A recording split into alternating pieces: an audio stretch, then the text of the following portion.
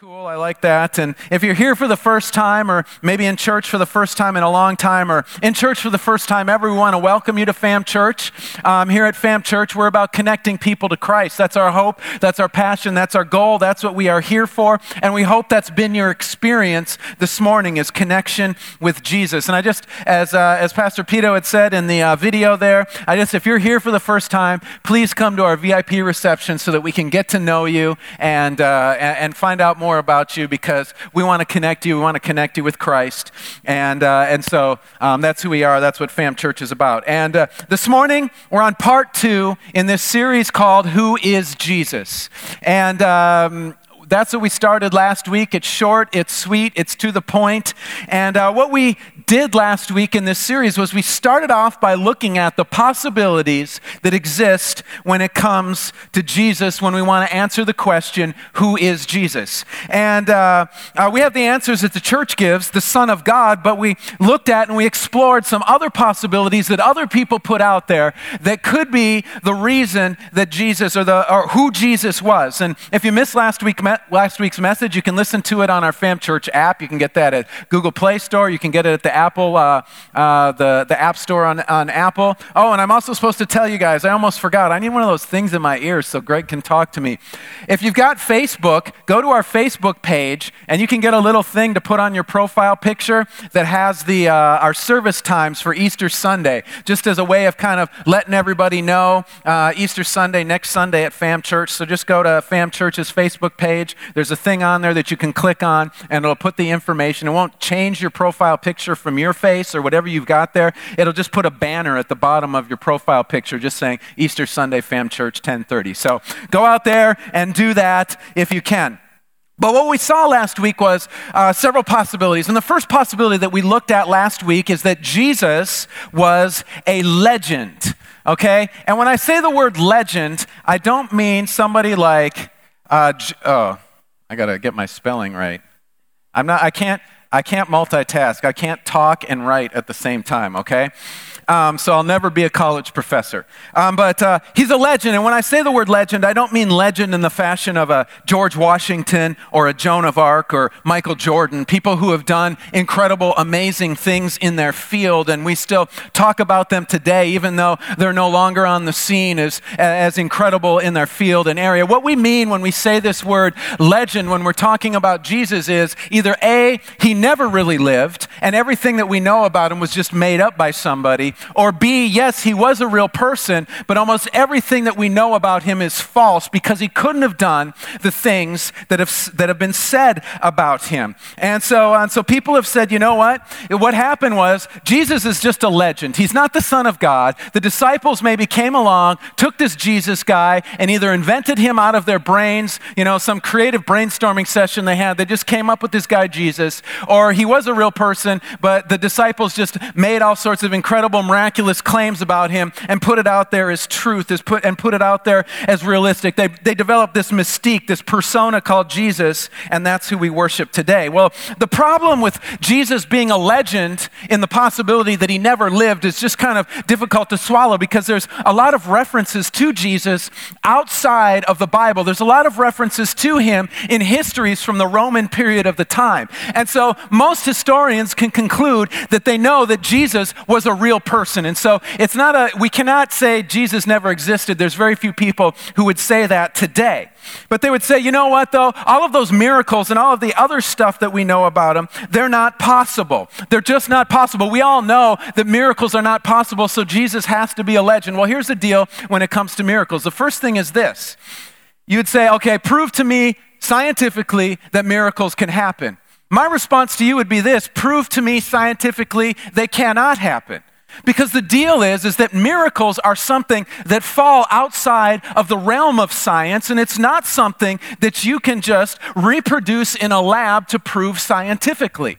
And miracles are not the only thing that fall under that category. And we've got other things that can't be proven scientifically. We're going to talk about that in a minute. But if Jesus had been a legend who the disciples just made up a bunch of stuff about, including he rose from the dead and all the miracles, we know there's too much documentation from the time where his disciples would have stepped forward, or not his disciples, where the people who were against Jesus, who didn't like what he was saying, who didn't believe in what the disciples were teaching, who could have stepped forward and said, no, you know what? Jesus really didn't do all of those things. But nowhere in any of history do we have people stepping forward and doing that, which is surprising because of how much Christianity and Jesus was hated in the area. So him being a legend is not a good conclusion for the evidence that's out there. And so what people will say is, okay, he wasn't a legend. You know what he was? He was just a good moral teacher. And I won't try and talk and write at the same time. He was just a good moral teacher. And that was the second conclusion that we saw. He wasn't a legend. He was a real person, just a good moral teacher. All the miracles, the Son of God stuff were just added later. But all of the teachings that we have come from Jesus, and those were legit. He taught this radical new ethic that the world just didn't understand. It was completely different than what they had at the time, and how to live right. And Jesus would be appalled. He'd roll over in his grave knowing what the church has become and what his followers have become this day, because this is not at all who he was or what he pictured. Well, the problem with the good moral teacher theory is that Jesus, in those same moral teachings, made a whole bunch of other claims. Okay, he claimed that he was the Son of God in those moral teachings. He claimed that he could raise the dead. He claimed that one day we would be with him in paradise if we followed him. And so the deal that we have here is if Jesus was a good moral teacher, he told us a whole bunch of things in his moral teachings that were simply not true. And so if Jesus was only a good moral teacher, he was a liar. He was a liar, and therefore his moral teachings no longer have any basis because you can't trust what he says. And so they would jump from there and say, okay, he's not a legend, he's not a good moral teacher. Well, yeah, he's a good moral teacher, but he's a good moral teacher that he was a little bit confused, He really believed he was the Son of God, and I don't want to write that out because that's really long, but he really believed he was the Son of God. He wasn't intentionally trying to lie to us, and so therefore we can trust his moral teachings. Well, the problem with that is that if Jesus really believed he was the Son of God, even though he wasn't, he had some mental issues. Okay, all of the people who have claimed to be God that we know about anyways have done some really crazy things. I mean, we looked at some of the characters that have been involved in claiming that they were God or the Son of God throughout recent history. We didn't go through all of history, and most of them were involved in the killing of one person, multiple people, or every one of their followers. Or they were trying to kill someone else. Okay, like we saw the guy in 2009 who said he was Jesus and he was sent to kill the president, okay? And so what we have here is Jesus also couldn't be a moral teacher who thought he was God, because that would just make him crazy or a lunatic. And so that's what we looked at last week. And all three of those are just simply not possible because of some evidence that sits there in regards to Jesus and Jesus' life. So that's where we left off with last week. And so that only leaves us with one more possibility, and that is Jesus was who he says he was, as the Son of God. Okay. So, I know this is going to be hard for some people to handle, and a challenging thing for some people to accept. Why? Because for some things in life, we like things to make sense, right? I say for some things because if you were to look at our lives, we would say we like things that make sense, we like things logical, but if you follow our life and follow how we live our life, you'd see there's spaces, there's places where we do things that are illogical, that don't make sense. Like how many of us know that friend or have a family member that always dates or marries the wrong person? Okay, they're dating or they're marrying. Yeah, I'll put my family member out there, come on.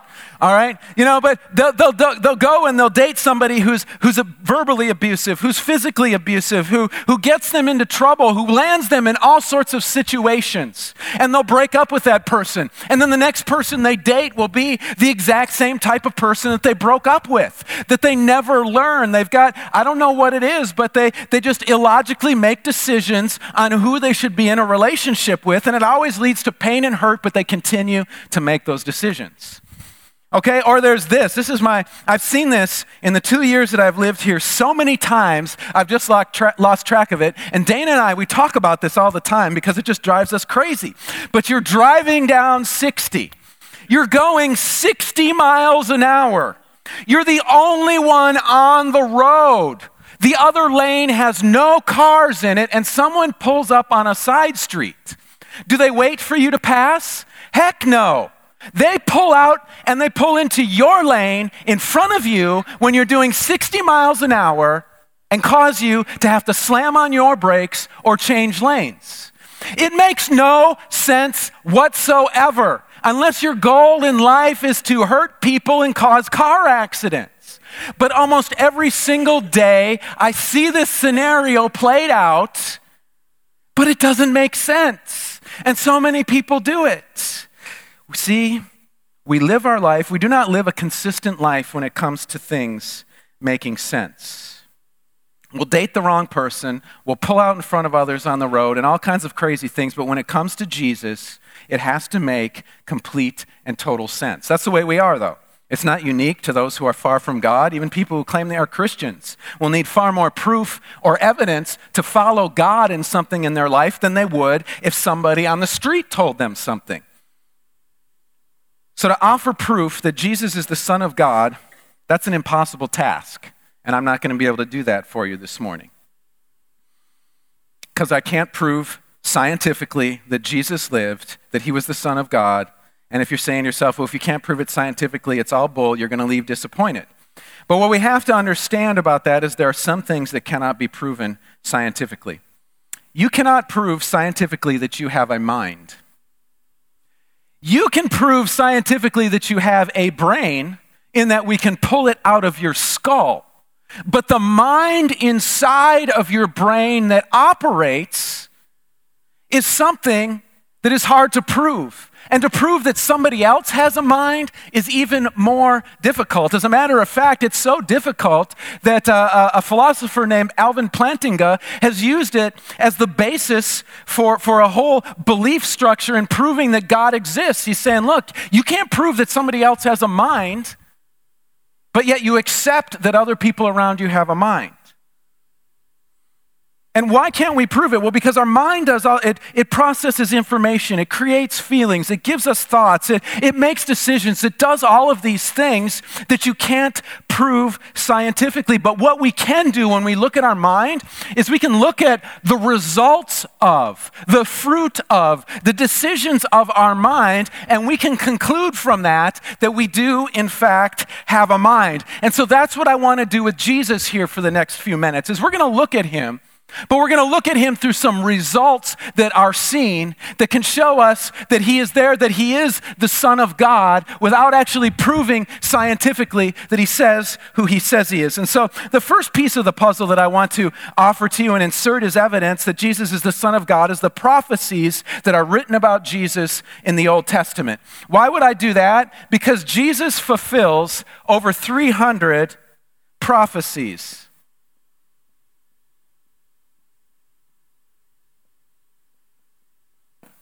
Okay, he fulfills over 300 prophecies that were recorded in the Old Testament. And so here are some odds, okay? For Jesus to fulfill just 48 of these prophecies, over 300 that he fulfills, the odds of that happening are 1 in 10 to the 157th power. So, for Jesus to fulfill 48 of these, there'd be a 10 with 157 zeros after it. Not great odds, is it? But yet, here we have a guy fulfilling over 300 of them. That's a whole lot of zeros after that number if we turn this into 300.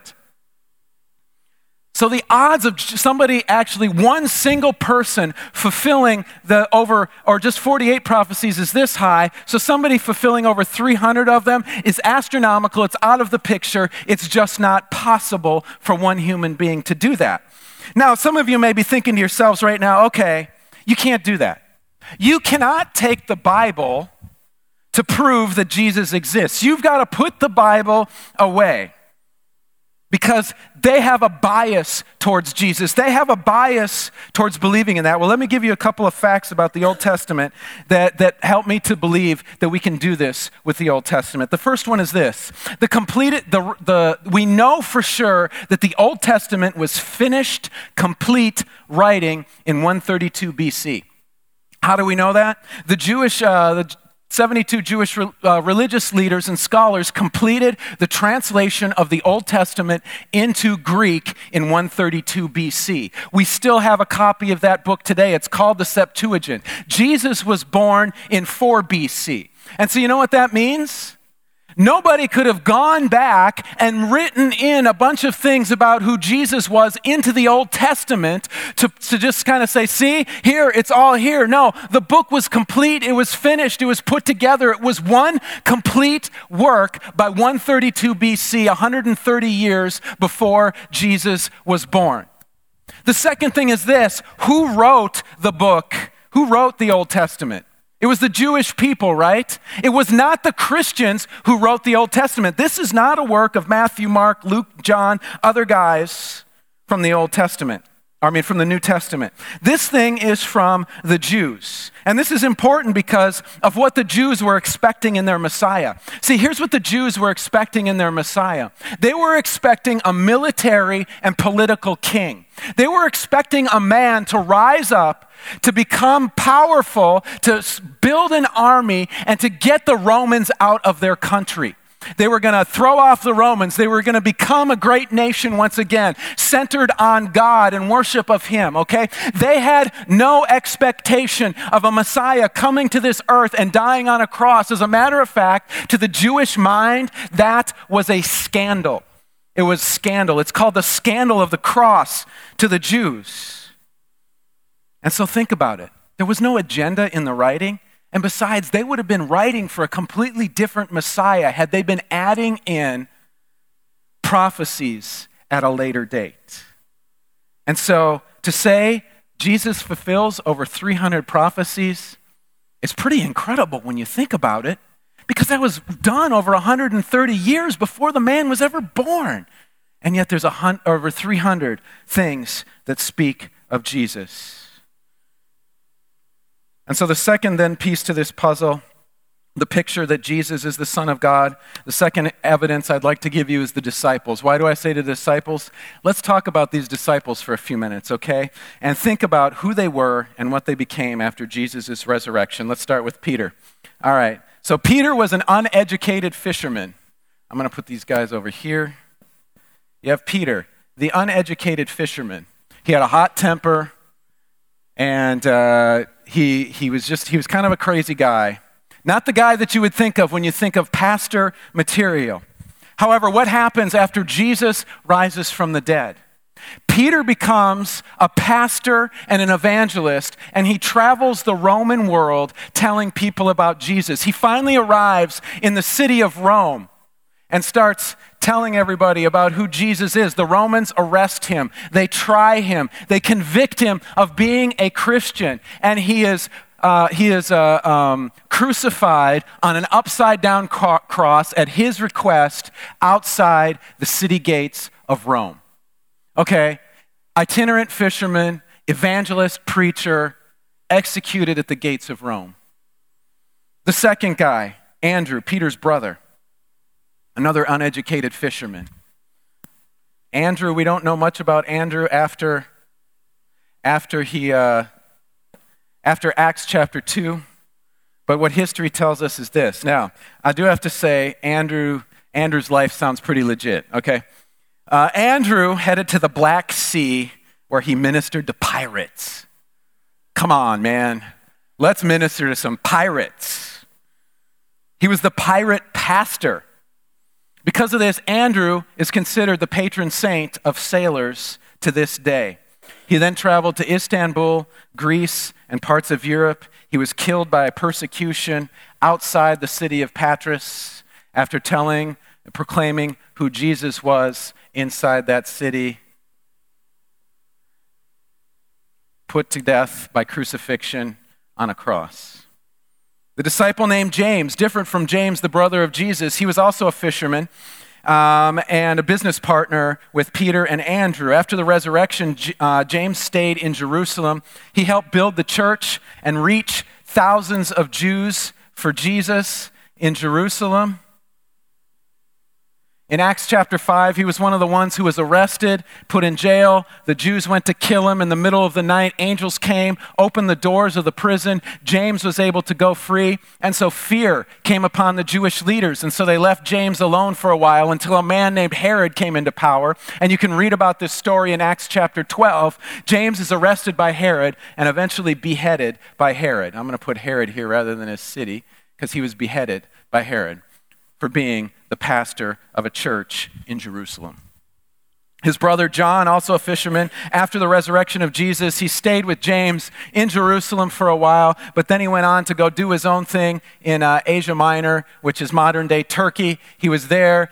He was arrested by the Romans. He was tried and found guilty of being a Christian. He was sentenced to death by being boiled in oil. They tried to carry out, this is the worst part about it, they tried to carry out the execution, but they were not successful in killing him.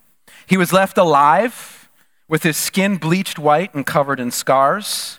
Roman law prohibited him from being executed a second time, and so they exiled him to the island of Patmos, and he's the only one of these 11 disciples who actually lived and died of natural causes.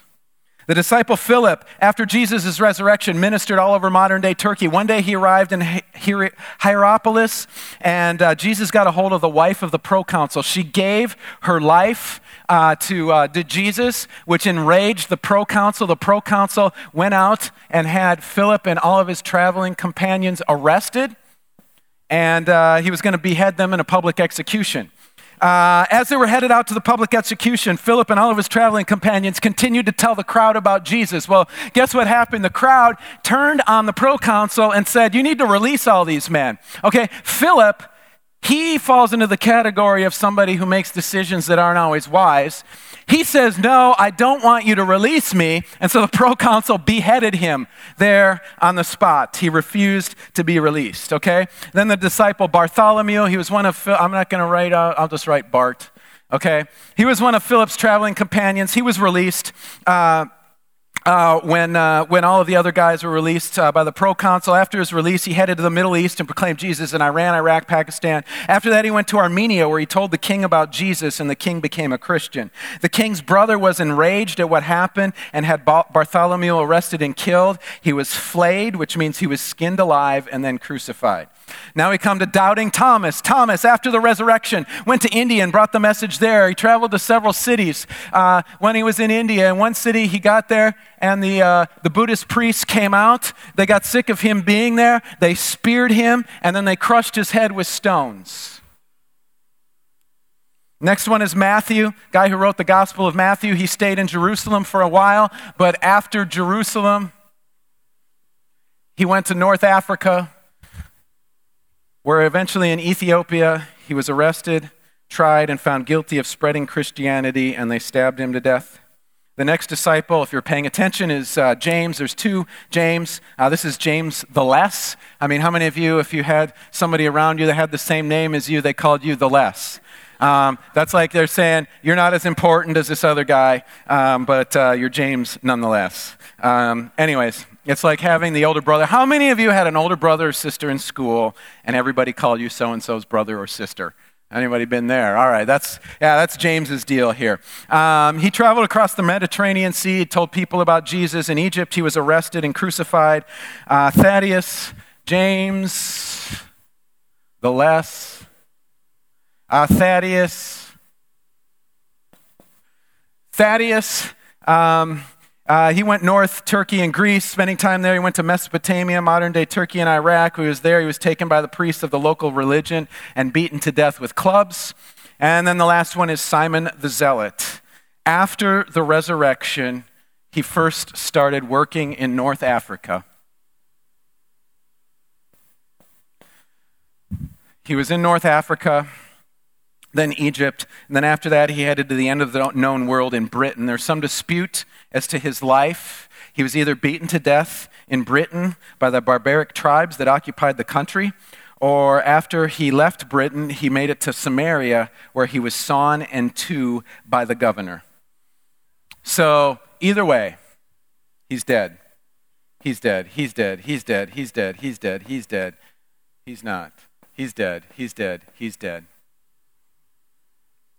10 of the 11 guys who followed Jesus ended up meeting their death. But here's the part that's so interesting. These 11 guys became 20, became 50, became 120, became 500, became 3,000, became 6,000, and it just kept going and going and going and going. Now, if we were to stop after 2,000 years after Jesus' resurrection, we could count hundreds of millions or possibly billions of people who have been impacted by the message of the gospel of Jesus Christ. How does that happen? How does that happen when you've got 11 guys here who are all found to be what? Criminals by the Roman government. They were executed as common criminals for telling people about Jesus. That doesn't happen. Okay, when we could talk about the guys that we had last week. We talked about David Koresh. We talked about Jim Jones and the things that they did. Okay, think about that. After David Koresh and his followers were dead, what happened to his movement? It's dead. After Jim Jones and all of his followers died in the jungles of Guyana, what happened to his movement? It is dead. You can go and you can look at history, and every time the head person and the main characters of the founding of a religion die because they were put to death for their beliefs, it doesn't keep going. It stops. It stops. It doesn't keep going, but yet here we have going from, and it went in a different way too. This just went by word of mouth and people speaking. We have other religions that have gone forward and advanced, but by the sword, where they've gone into countries and they've pulled out the sword and they've said, look, either you convert or you're going to die. But Christianity is all spread through a different form, through people going and telling their story about who Jesus is and what he did for them. And it continues to advance, and it continues to push forward, and it continues to make a difference, and it continues to set people free and change lives. How can that be possible if Jesus wasn't who he said he was as the Son of God? If our worship team could come up.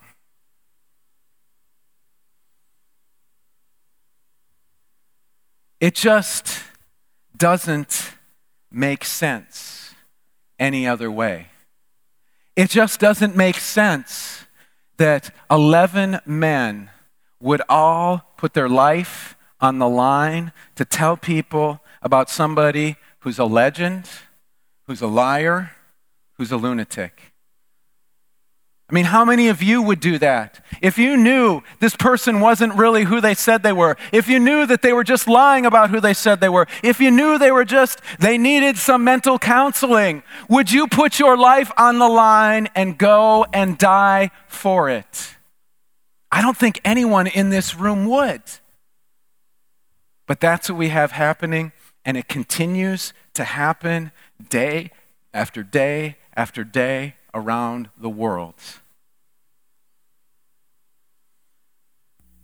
Then finally, what's the third piece of evidence that I offer you? The story of the hundreds of millions, perhaps billions of people who've had their lives transformed by Jesus, of which I am one. We could tell you stories of people freed from the hold of drugs, alcohol, pornography, healed of diseases and sickness. We could look at those who've overcome rejection and depression, mental illness, loneliness, sexual strongholds, criminal lives, many other things. We could look at their lives and we could see the difference that Jesus made in their lives in taking them from a path that was leading to their destruction and bringing them to a path that was giving them life, that was giving them hope, that was giving them future, that was giving them the things that they thought those other things that they had a hold on their life were going to give them. See, you can't change addiction by just saying to yourself, I'm not going to be addicted anymore. You can't change loneliness by just saying, you know what, I don't want to be lonely anymore. The only way those things can change is through the power of Jesus being the Son of God, coming into our lives, doing a work, and setting us free from those things. And that's what Jesus came to do as the Son of God. He didn't come so that we could have some good moral teachings to lean on. He didn't come so that we could have this legend to talk about. He didn't come because he was crazy. He came because he wanted real people to really be free in their life, and that's what he offers.